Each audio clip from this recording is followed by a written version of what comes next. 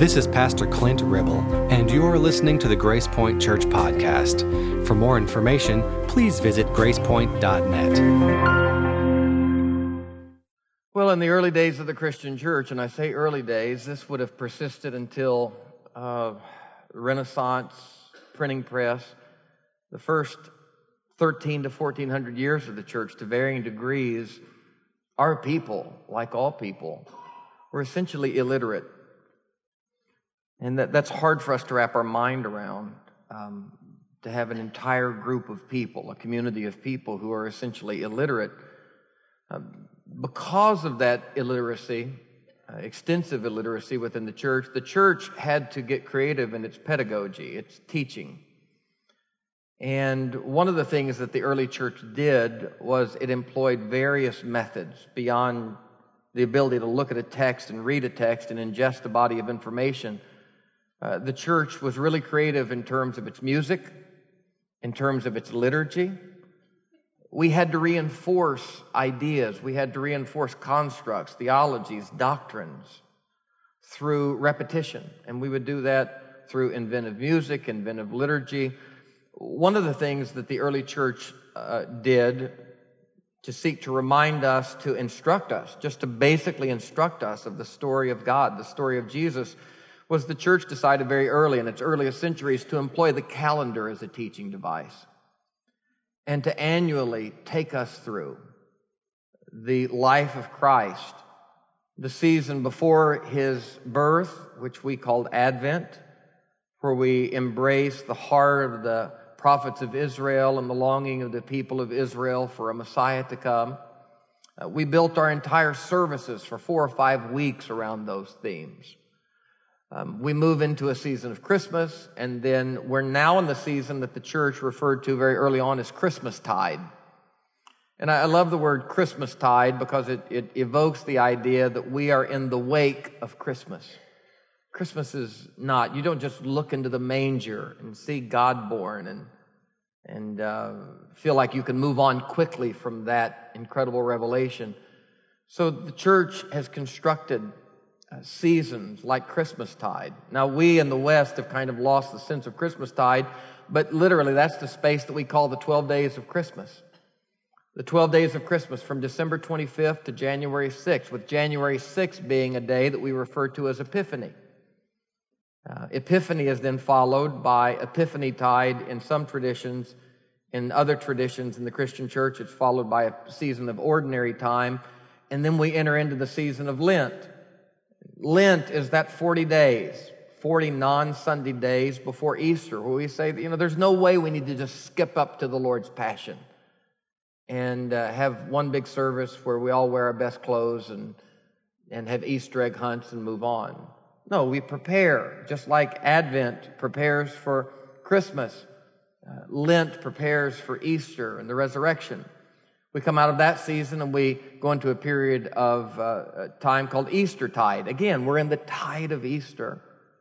And Eastertide culminates in Pentecost, the outpouring of the Spirit on the day of Pentecost, the inception, the birth of the Christian church. And then we go in the summer and the fall into a period of ordinary time. Time where we're not celebrating high and holy days, but we're celebrating the presence of God in the ordinary. I think the church was very, very smart to employ the calendar in this way. So I won't talk a lot more about that, but the reason that we observe days, special days around here in seasons, is because I think that is still a good way of instructing. And I think a little bit sadly that one of the reasons the church was so big on incorporating in its calendar and its liturgy the story of Jesus is because the church for 14 centuries knew that the people had no access to that story other than just the verbal communication of the story. They had no access. The people couldn't read.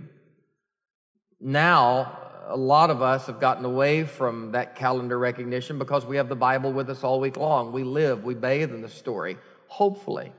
But the reality is, I was talking to a minister friend of mine who's in a higher type church, and by higher church, a more liturgical church.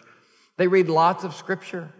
I mean, they have, 45-minute services, but lots of the 45-minute service. I mean, they read almost the whole lectionary, Old Testament, New Testament, Psalm, Epistle. And I asked him, I said, man, you guys take 10, 15 minutes reading scripture. And he looked at me and said, Stan, It's the only time our people ever touch their Bible. I thought, man, what a shame. I'm glad we're not like that. So it is good that we follow the calendar. So we're in the season of Christmastide leading up to Epiphany.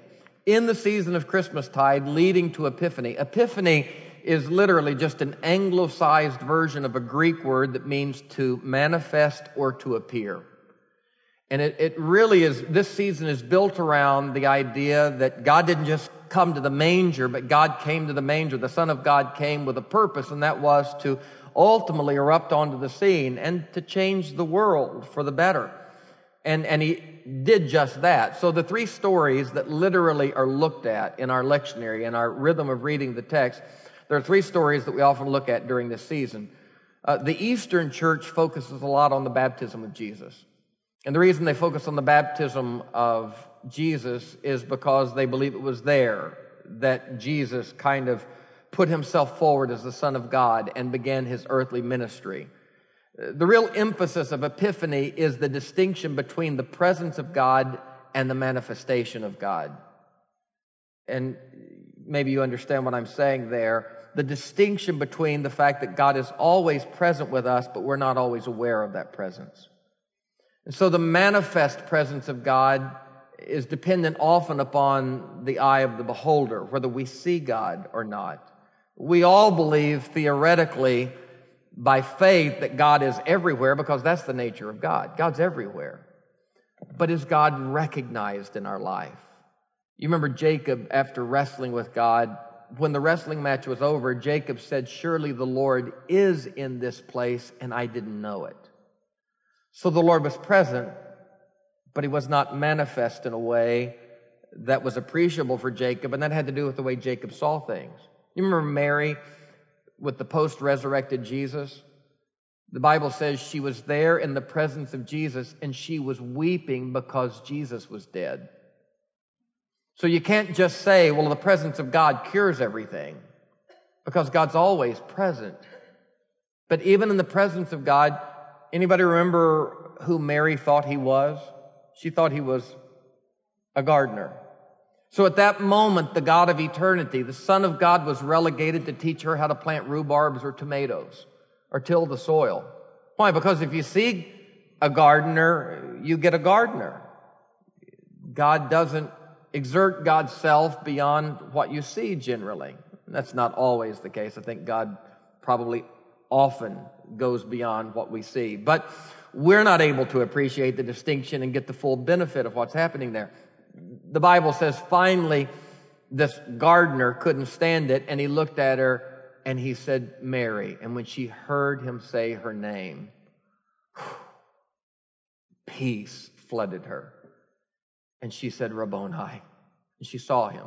Now, was he there before she saw him? Yes.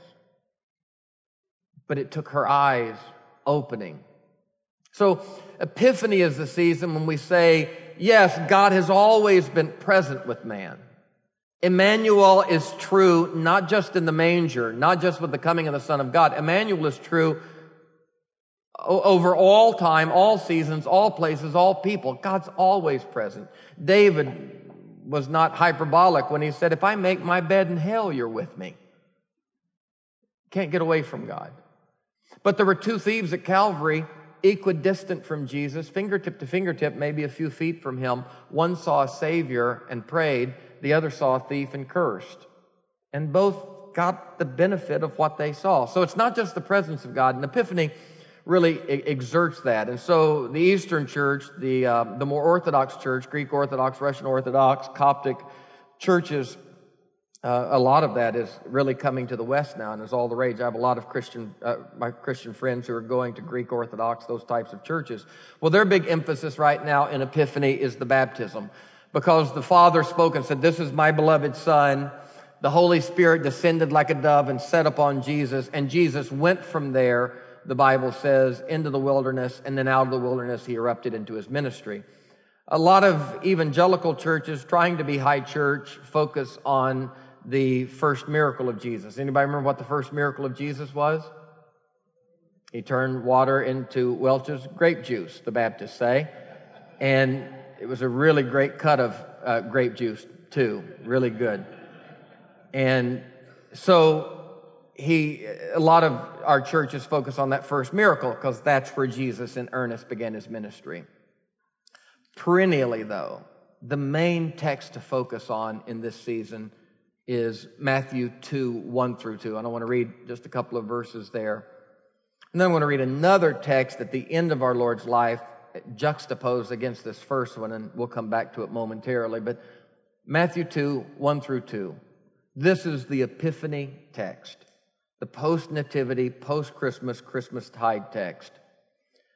Now, after Jesus was born in Bethlehem of Judea, in the days of Herod the king, behold, wise men from the east came to Jerusalem, saying, "Where is he?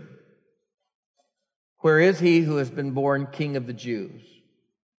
For we have seen his star in the east and have come to worship him."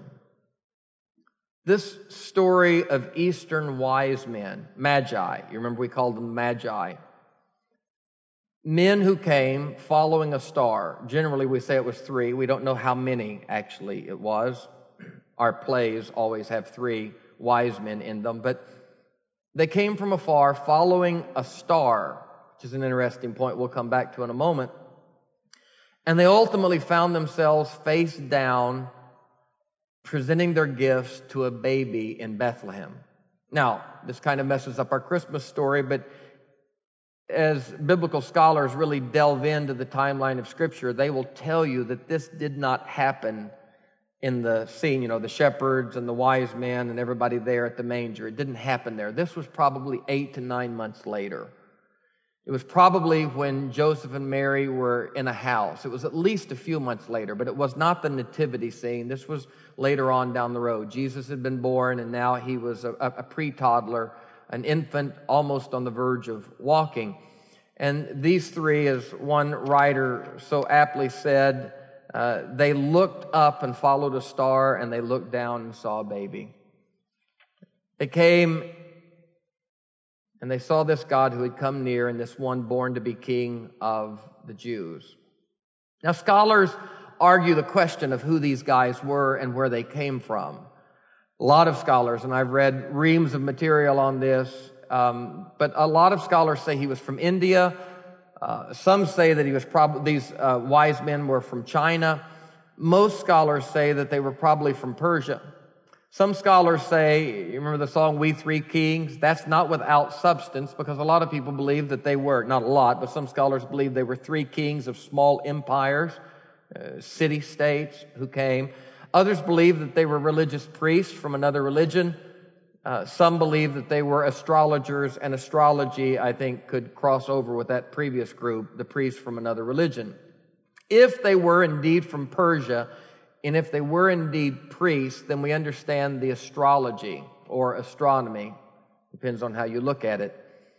The reality is that, well, let me get to this. The reason that we use this text for Epiphany is because this text emphasizes that this one born to be king was not simply the King of the Jews. He was the King of the whole world. It is bothersome to some, it nonpluses many, that while the priests of our religion labored at their jobs circumspectly, a few miles away, resting in a manger, was the baby that all of their prophets had longed for, the Messiah that they had wished for, prayed for, preached about for many centuries. And yet none of our preachers were there. But there were folk of a religious ilk who came to see Jesus. And they were folk from a different religion, from a different country, who looked different, talked different, and even believed differently than we did. And so the church for years has used this text to say that when God erupted on the scene in the life of Jesus, portending the apostolic call to go to the Gentile world, not just the Jewish world, is this story of Gentile men coming to pay homage to Jesus with religious fervor. Now, I want to say this about that. What in the world are Zoroastrian priests from Mesopotamia? What in the world are Zoroastrian priests doing, showing up with religious commitment at the birth of a Jewish Messiah? 500 years before, our people, the Jewish people, had found themselves in captivity.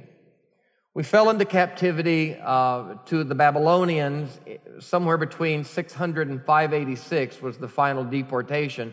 But over a 15-year period, Babylon from the east crushed us and took us away captive into that foreign land. We went into that land, and Jeremiah prophesied. You remember the famous text in Jeremiah 29 that we always quote, I know the plans I have for you, says the Lord, plans to prosper you, not to harm you. Well, that text, Jeremiah 29, is a text being spoken to the people who have gone into Babylonian captivity. Because a lot of false prophets were speaking to them and saying, hey, God told me to tell you guys that we're going to be in Babylon 2 years and we're going to be home. And that's just what the people wanted to hear. You always want to hear, the best possible answer. But God spoke to Jeremiah and said, those are false prophets. The people are not going to be in captivity for only 2 years. They're going to be there 70 years. And Jeremiah said, your point telling me all of this is, and God said, I want you to go tell the people telling them 2 years are lying, tell them it's going to be 70 years. Jeremiah said, they're not going to want to hear that from me. They want to heap to themselves, as Paul said, teachers having itching ears who want to tell them what they want to hear. They're going to kill me. That's why Jeremiah was the beleaguered prophet. You remember he wrote Lamentations and they put him in a pit. He was the unwilling prophet. He's like, I don't want to tell them that. They'll kill me. God said, you go tell them. Jeremiah said, how am I going to get this castor oil down their esophagus?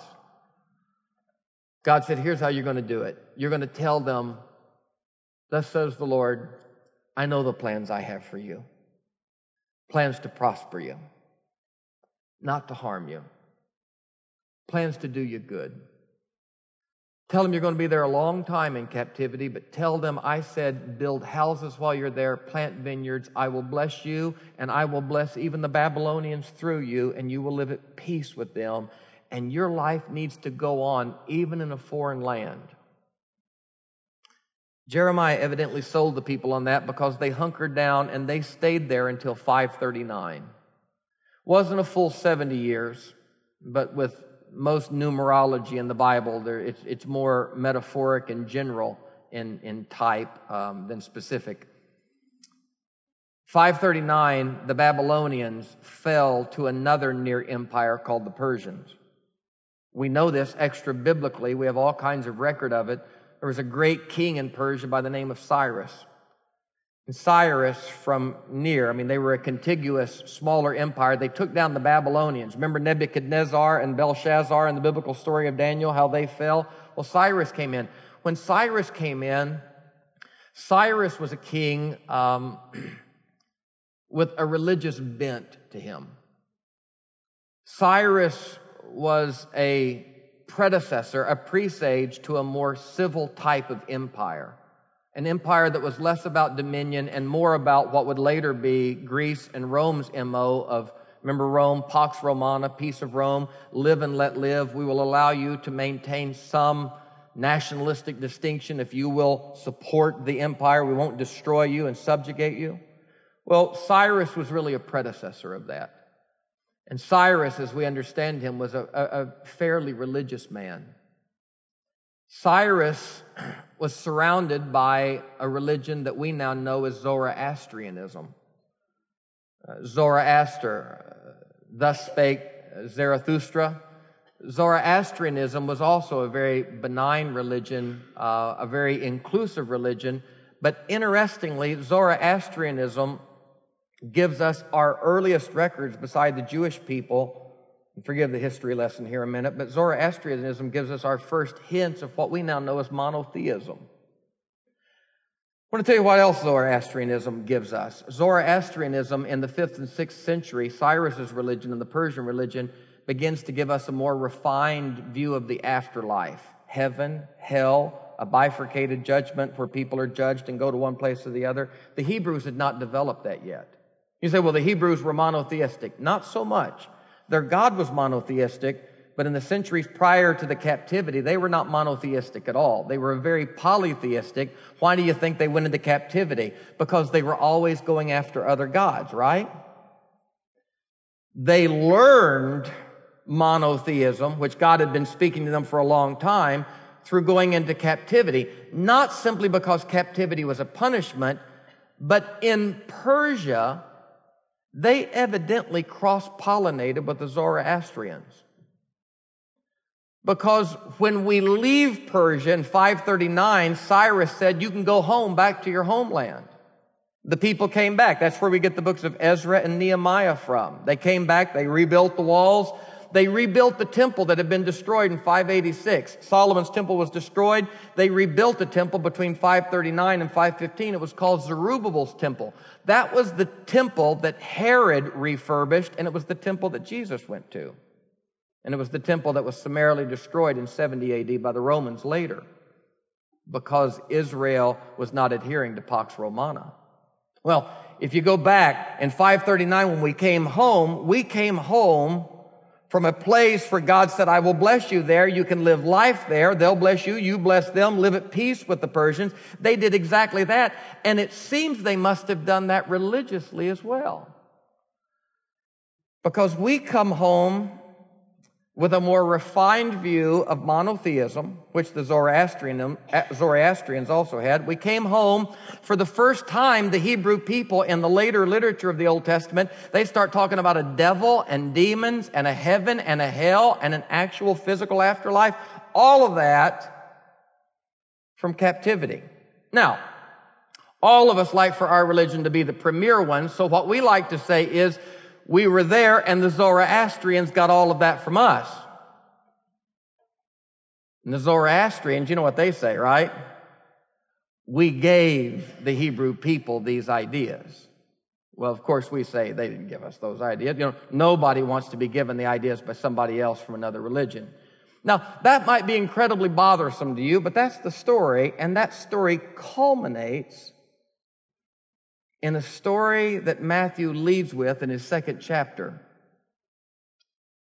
The story of a Jewish king being born. Not just a Jewish king, but from our orthodoxy, God come to the world.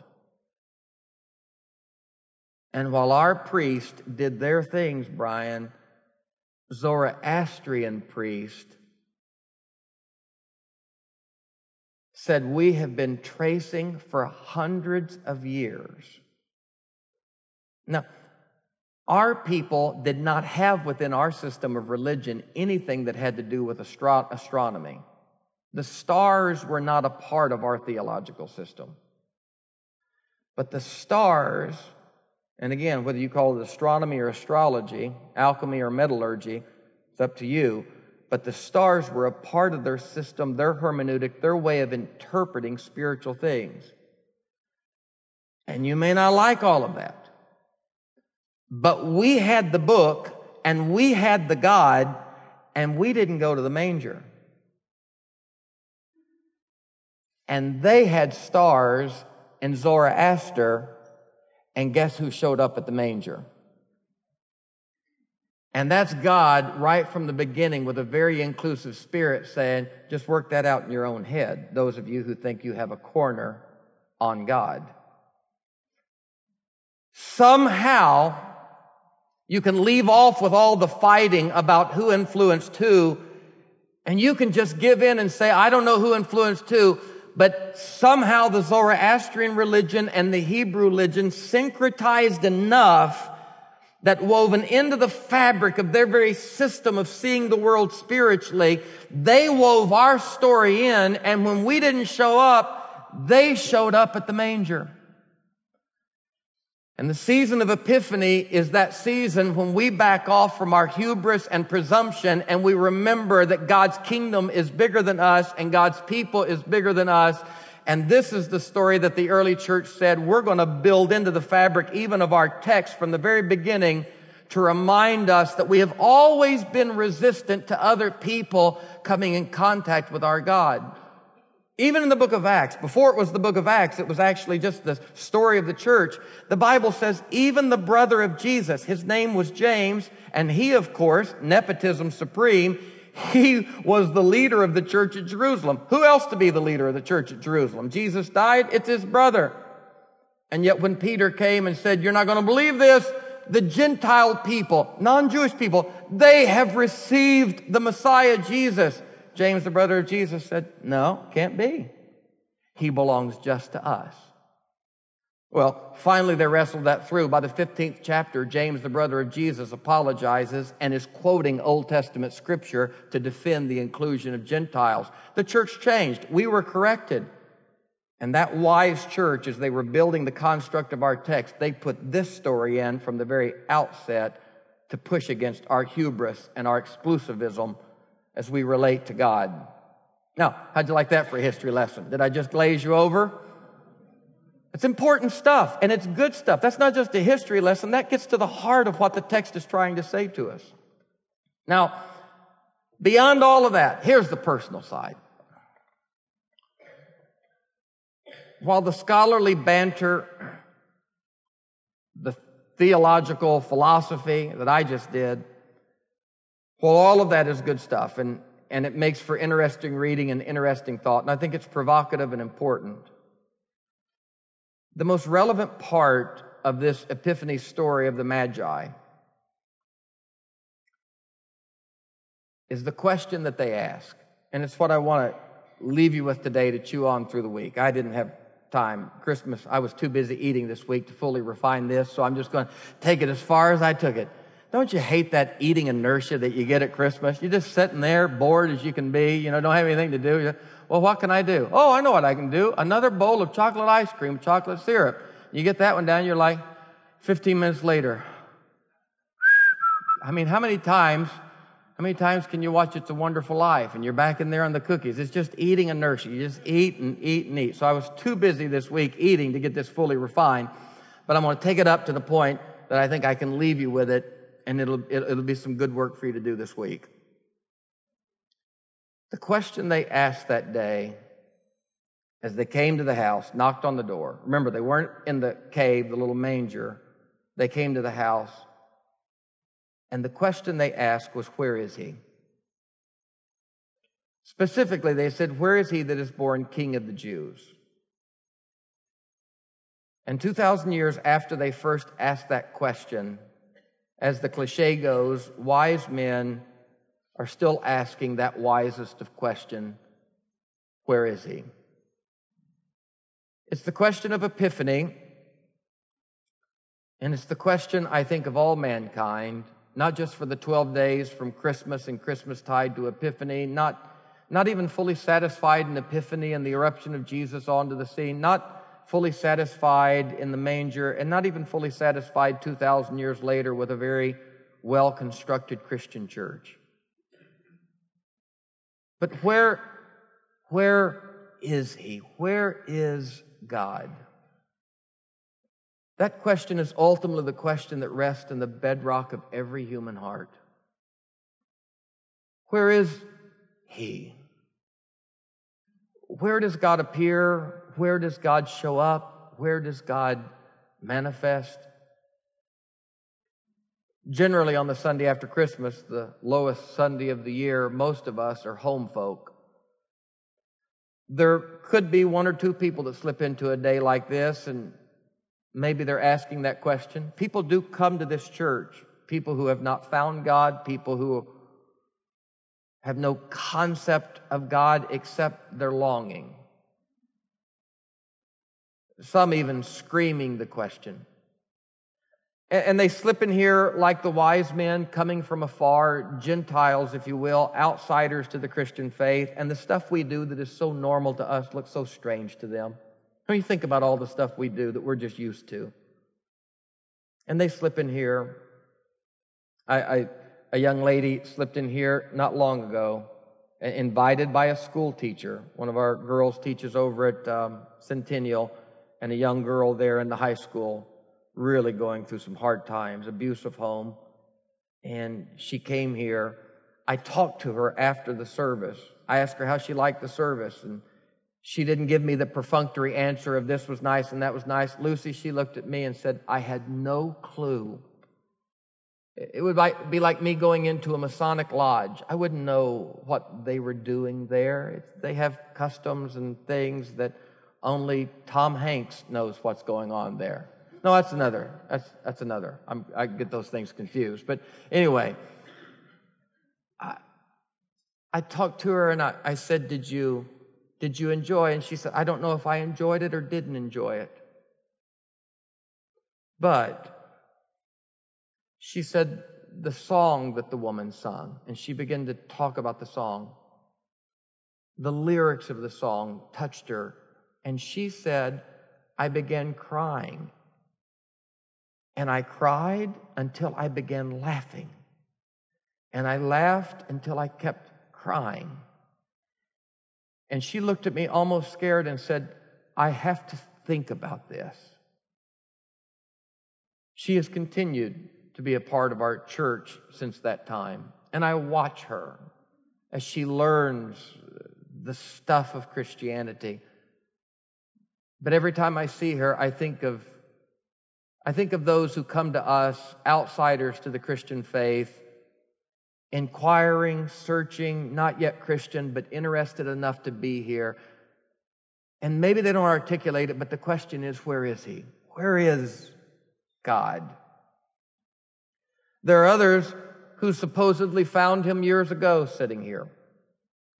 There are others who have been with God for many, many decades. And yet after all of that time as an official card-carrying, baptized celebrant of the Christian church, you have strangely circled back around to that question after all of this time, where is He?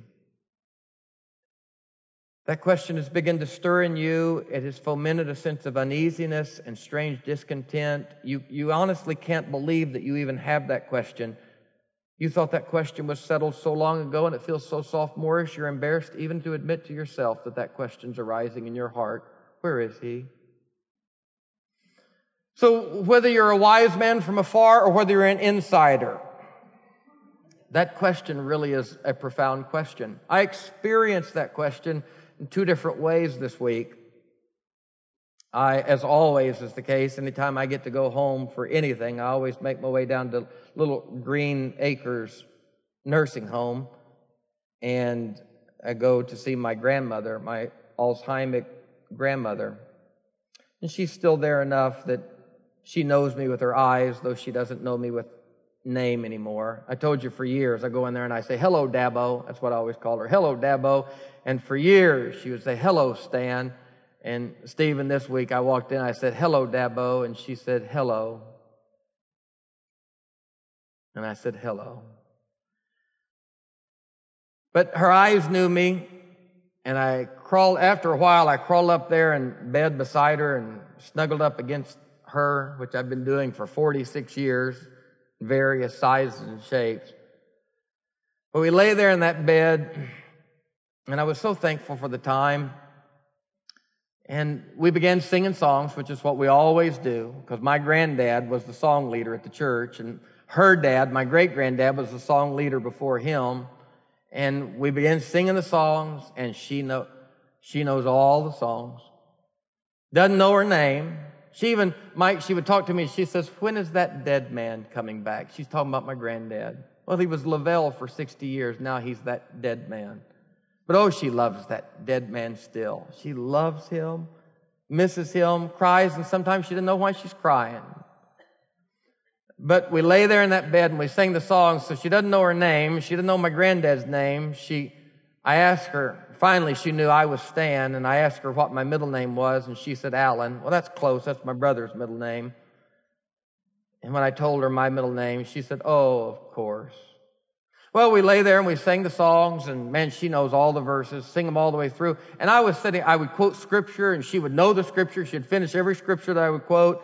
She'd finish it. And it reminded me again, David said, thy word, O Lord, have I hid in my... And I thought, well, this makes sense to me. May not make sense to anybody else, and it may make scientific sense because it's just deep-seated memories, are remembered. But I like to think when David said, "Thy word, O Lord, have I hid in my heart," that hardening of the arteries and Alzheimer's can't get to that. It gets to the brain, but not to the heart. And because I know my granddad's down in that heart, she doesn't know his name, but man, she knows when I walk up the streets of gold, all 4 verses. She knows in the beginning was the Word, and the Word was with God, and the Word was God, and the Word was made. I paused, and she said, "Flesh."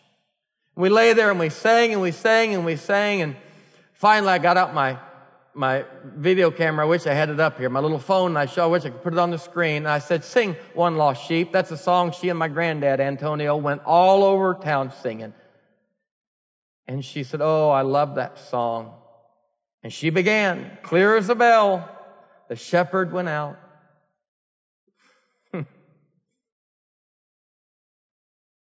And that, still singing alto.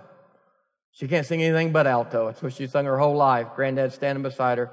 "The shepherd went out to search for his sheep all through the night o'er the rocky steep. Save for the 90 and 9 in the fold.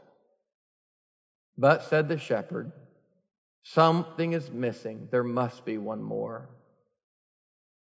All through the night o'er the rocky steep." I'm forgetting the words. Man, she sang them straight through. She got to the second verse, she started singing it, and her voice quivered, and she said, "That's where I always cry." We lay back in the bed, and you think that's not precious. I turned the camera off, had both verses and the chorus reprised. I put my head back on the pillow. Ryan, she raised her hand, and she said, looked at me, and she said, "Hasn't the Lord been with us all the way?" I said, "Oh, He has, grandmother, He has." I finally peeled myself out of that bed and left there. It was so bright and so rich and so true. Headed over to another family get-together for Christmas, and just before the meal, "Stan, why don't you pray? Preacher always has to pray. Have to do all your family's funeral." There are some liabilities to this job. You have to pray when you don't feel like praying and do everybody's funerals, which is hard. So I get up there in front of all my cousins. 42 of us, first cousins. Man, there's 3 in every grade. We have 115 kids, 115 second cousins. They all live right there. If you whip one of us, you got to keep going up the food chain till you finally get to CD. And you will not whip him, I'll tell you that much. You don't want to get to CD. But that was our family. Fighting, loving. But I sat down with one of my cousins after I prayed, and we were sitting there waiting to eat.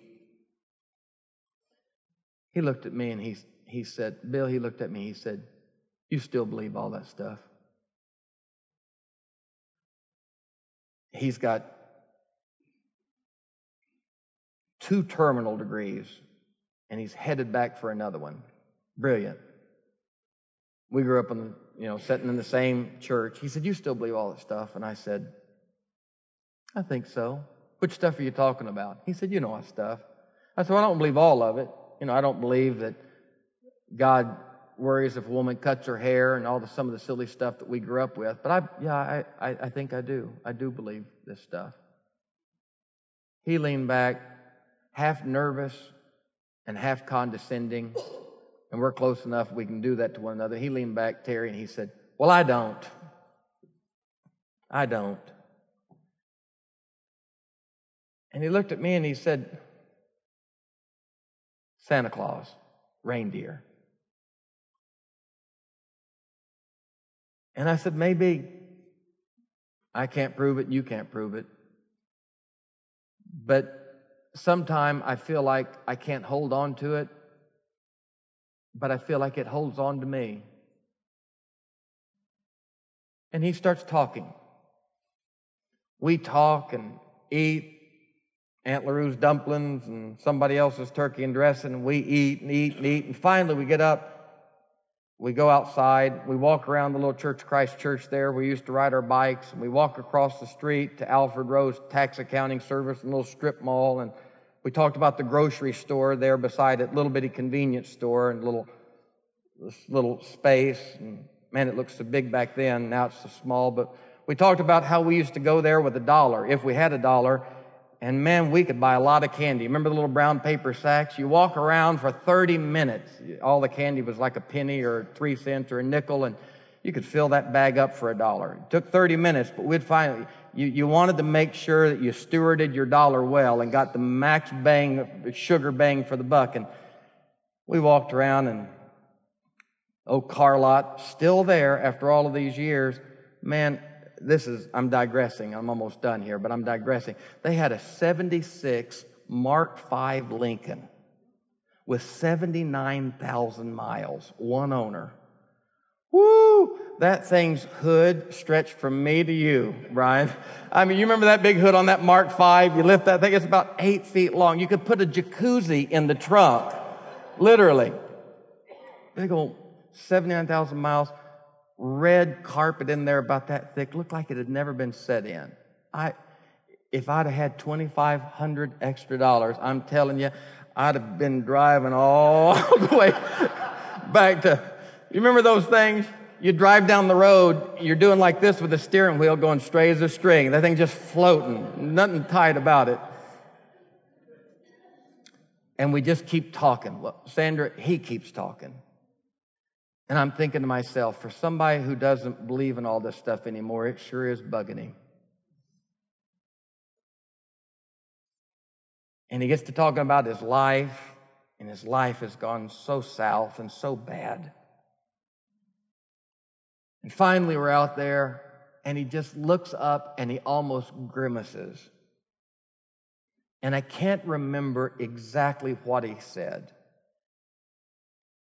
But through the grimace, I heard the wise men's words. He could have just as well said, "Where is he?" And I remember putting my hand on his shoulder, and I told him, I said, from my perspective, I'm not worried about you because you're on a journey and it's going to be okay.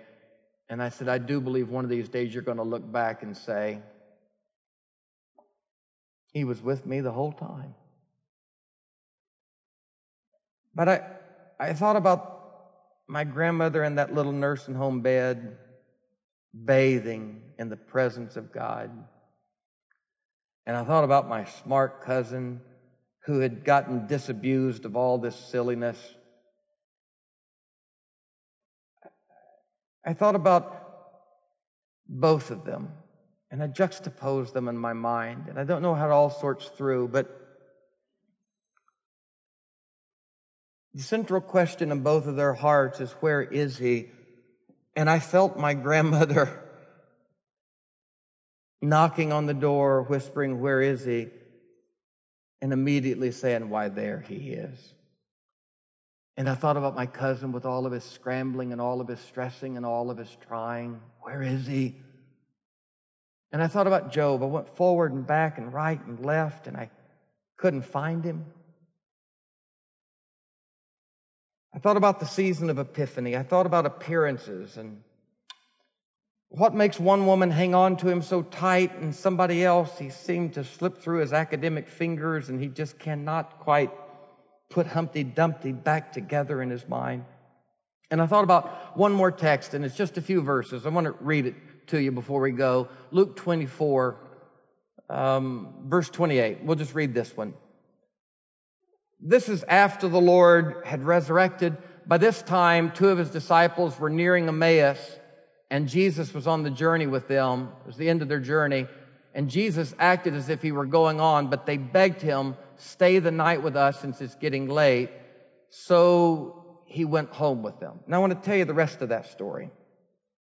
Well, the first part of the story is he had just resurrected and he had appeared to the women. And after appearing to the women, the Bible says that he went straightway from there and he came to a road heading away from Jerusalem. And there were 2 of his disciples on it to a little town called Emmaus. These 2 guys, we've talked about it often, they were talking to one another about how they had hitched their wagon to the wrong team. They had sold themselves for a pipe dream, and they were so disappointed because they said, we've just wasted our life. We thought Jesus was the guy, and he went out and got himself crucified. Now we got to start all over again. And I don't know if we have the strength. So they're bemoaning the fact that Jesus was their guy, and they had lost him, and Jesus was dead. And then all of a sudden the Bible says, strange picture, but it reinforces the idea of epiphany, that there's a difference between the presence of God and the manifestation of God. Because Jesus comes right up, wedges in between them, and says, what are you guys talking about? And they begin to explain to Jesus how Jesus is gone. Sounds like some of our prayers, doesn't it? They begin to explain to Jesus how Jesus is gone. And Jesus discreetly just listens to their story. Doesn't say, are you kidding me? Do you know who I am? He just walks with them. See, sometime you're in the presence of God, but there is no epiphany. They walk with him. And I want to say this, whether there's epiphany or not, your safety doesn't depend on epiphanies. Your peace of mind depends on epiphanies. Your safety depends upon the presence of God. And you got that. Now, you want peace of mind? That's another story. That's epiphany. That's when you see him. I mean, when was Mary safe? When she was in the presence, or when she said Rabboni? I think she was safe in the presence. Now, she received peace when she saw him, but she received the presence of God based upon his character. So Jesus is walking with them, and the Bible says they get almost to the place they were going, and they looked at Jesus and they said, time to go, we're going to go in. And Jesus, the Bible says, looked at them and said, well, I'll see you guys down the road. And as he turned, the Bible said to leave, they stopped him and said, hey, fella. The great thing about Jesus is he does not get offended if you just call him fella. Now, a lot of religious folk who love him will get offended if you call him fella. He doesn't, though. He's just glad to be called something by you. He'll stick around. He'll stick around. And they said, hey, fella. And Jesus stops and says, yes. And they said, dangerous road out there. Don't spend the night. He doesn't look and say, are you kidding me? You don't know who I am? Call me fella, won't you? No, he looked at them and said, why, thank you. Any invitation. He's like that little cat you can give a little bowl of milk to. You never get it off your feet again after that. He'll just follow you. He comes in and he sits down, and the Bible says he looked at them. Somebody had some scripture, or they were talking about scripture, and maybe they even had a scroll, and he opened up the text. They didn't even know it was Jesus. They'd been with him for so many years. They didn't even know. And he opens up the text and he begins reading the scripture, and they said they saw scripture like they had never seen it before. No epiphany. No epiphany. Hearts broken. You know why? Jesus is gone. No, he's right there. Well, he's present, but he's not manifest. That's epiphany. He has enough tools in his tool belt. He finally couldn't take it. And he looks over on the table and he sees a piece of bread. This is why we believe in the Eucharist, communion, so much as a church. He looks over, walked with them, they didn't see him. Talked with them, they didn't see him. Read scripture to them, they didn't see him. Talked theology, they didn't see him. He sees a piece of bread, he reaches over, takes the bread. As they're looking at him, they think he's going to take a bite. He takes the bread and he breaks it. And the Bible says when he broke the bread, epiphany. They saw him. I don't know. I don't worry about people. I don't feel like I got to get people's name on the dotted line before Jesus comes back tonight, or their soul's going to be lost forever. I just don't feel that way about people's journey with God. It's not the way my journey with God's worked out, and I don't feel like that kind of imposition, SWAT team evangelism really works anyway. I walked around with my cousin looking at Mark 5s and talking about candies and old times. I watched my cousin look up at a blank sky and cry and shake his head and essentially say, where is he? And I thought to myself, You're on your journey. One of these days, you're going to realize that through this dark time, it was a part of your journey with God. I used to think you take a journey with God, then you mess up a little bit, and you're off your journey with God, and then you're back on your journey with God, and then you're off your journey with God. I don't believe that. I think you come right out of the womb and you're on this journey with God. And the safety of it all is the presence of God. David even looked back at his journey, and David had a really hairy journey. David looked back and said, I'll tell you how I feel about it. If I'd have made my grave in hell, he'd have been there with me. He was, because I made my bed in hell a few times. Stephen Register, he's there. I didn't know it, but he's there. He broke that bread. I don't know when that breaking of bread will happen for each person. I don't know where it'll happen for you. I don't know where it'll happen for me. The little girl who's been coming from Centennial, whose life is so devastated and broken, doesn't know what the heck we're doing. She keeps coming back. I don't know when it will be. Being in ministry for 30 years, I've had the privilege of having people walk up to me and say, when you said that, and I said, who knew? Who knew? I've had people come up to me and say, I've been searching all my life, and when you said that, and I think, you just misunderstood what I said. But if it worked for you and was your epiphany, I don't know when the bread gets broken for you, but I want you to notice something. When he broke the bread, something about his hands on that bread. But I want you to watch this. The Bible says, as soon as he appeared to them, as soon as they said, you know what the next line in the text is?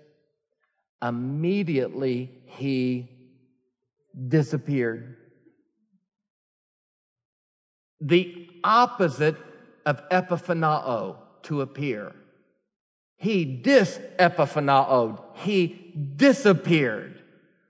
As quickly as he appeared, he disappeared. But I want to tell you something.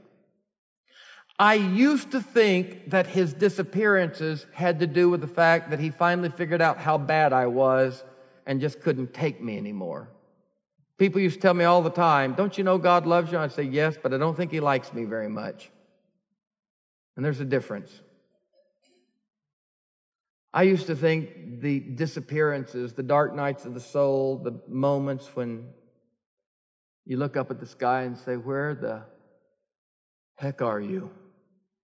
I thought that had something to do with God not being able to take me anymore and separating from me and saying, when you get your stuff together, we'll reconvene.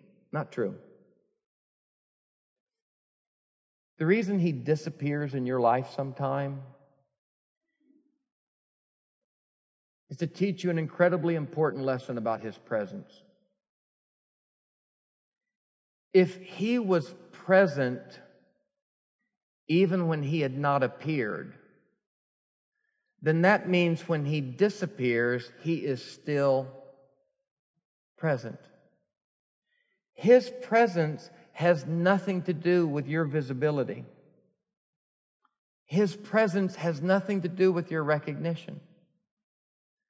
And so the Bible said they got it because they didn't see him and he was there. And when they saw him, he disappeared. And they said, they didn't say, where did he go? Where did he go? God is gone. They smiled, looked at one another, and they said, didn't our hearts burn within us back there? They got it. They said, when we didn't see him, our hearts burned within us.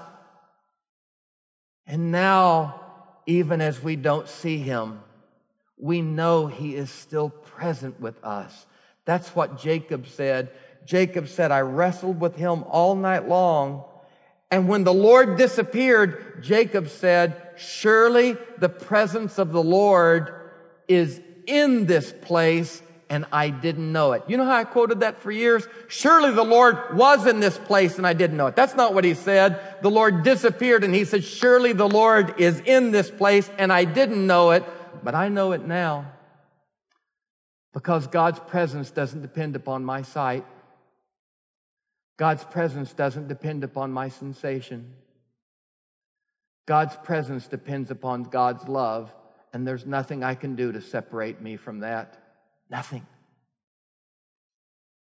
So, I will just tell you, as a person who does this professionally and tries to do it sincerely, life is like a long corridor, and sometime the lights are on in that corridor. Sometime you're snuggled up beside your grandmother and you're listening to her alto voice sing, "Safe were the 90 and 9 in the fold. Safe through the night, though it was stormy and cold. But said the shepherd, when counting the sheep, one sheep is missing, there must be one more. The shepherd went out to search for his sheep, and all through the night o'er the rocky steep, he searched till he found him, with love bands he bound him. And I was that one lost sheep." You realize that your safety doesn't depend upon your navigation skills as a sheep. Your safety depends upon no matter how far away you get and no matter how high a percentage you're back in the fold, there is a shepherd who is never satisfied without us. And that light is so bright in those moments of recognition that you think that you will never lose it. But every now and then in this corridor of life, the light flickers dim and it will even go off. But I want to tell you what to do, dear cousin, when the light goes off. Keep walking. Keep walking knowing that the light is not the thing. The light is the absence of the thing. And remember in the darkness what you saw in the light. Close your eyes and see the bright lights even then. Walk through the darkness, knowing, yea, though I walk through the valley of the shadow of death. It's not just beside still waters and green pastures. It's valleys of the shadow of death. What is it? He didn't say, yea, though I walk through the valley of the shadow of death, I see you. No. Yea, though I walk through the valley of the shadow of death, and I've lost any eyesight to be able to see you. Yea, in spite of that, thou art, say it with me, thou art with me. Epiphany is a season. Epiphany is a season that is not built around epiphanies. Epiphany is a season that reminds you that even in the disappearances, nothing has changed. Nothing has changed. He is with us. Can you say amen? Let's pray. Lord, thank you for these lovely people. Thank you for these people who have asked in myriads of ways, where is he? Where are you? Thank you, Lord, for those who come from afar, and thank you for those who have grown up near. Thank you, Lord, that you are always with us. And as we close this service and close this year, we reflect back on 2014. And in hindsight, we relish the fact that you have always been with us. As we look toward 2015, we trust that you will be with us still. Savior, like a shepherd, lead us. Be with us, Lord Jesus. Thank you for the season of appearances and even the season of disappearances. Thank you that we know, as you said to Thomas, blessed are those who don't see, but they still believe. Thank you, Lord, that you're the kind of God who will stay with people who call him fella. And thank you, Lord, that you're the kind of God that hears my cousin's lament of atheism as prayer. Thank you that you hear his cries of loss as songs of praise, because he misses you sore. And you're a kind of God who counts missing as loving. Thank you for that kind of grace. Pour it into us all. May we be respectful of wise men's journey, no matter how far away they live from us. Thank you, Lord, for all of this wisdom you've given us today. Thank you for this season of Epiphany, we pray in Christ's name. And God's people said, amen. God bless. Go and be good to one another. We'll see you in the house of the Lord next week.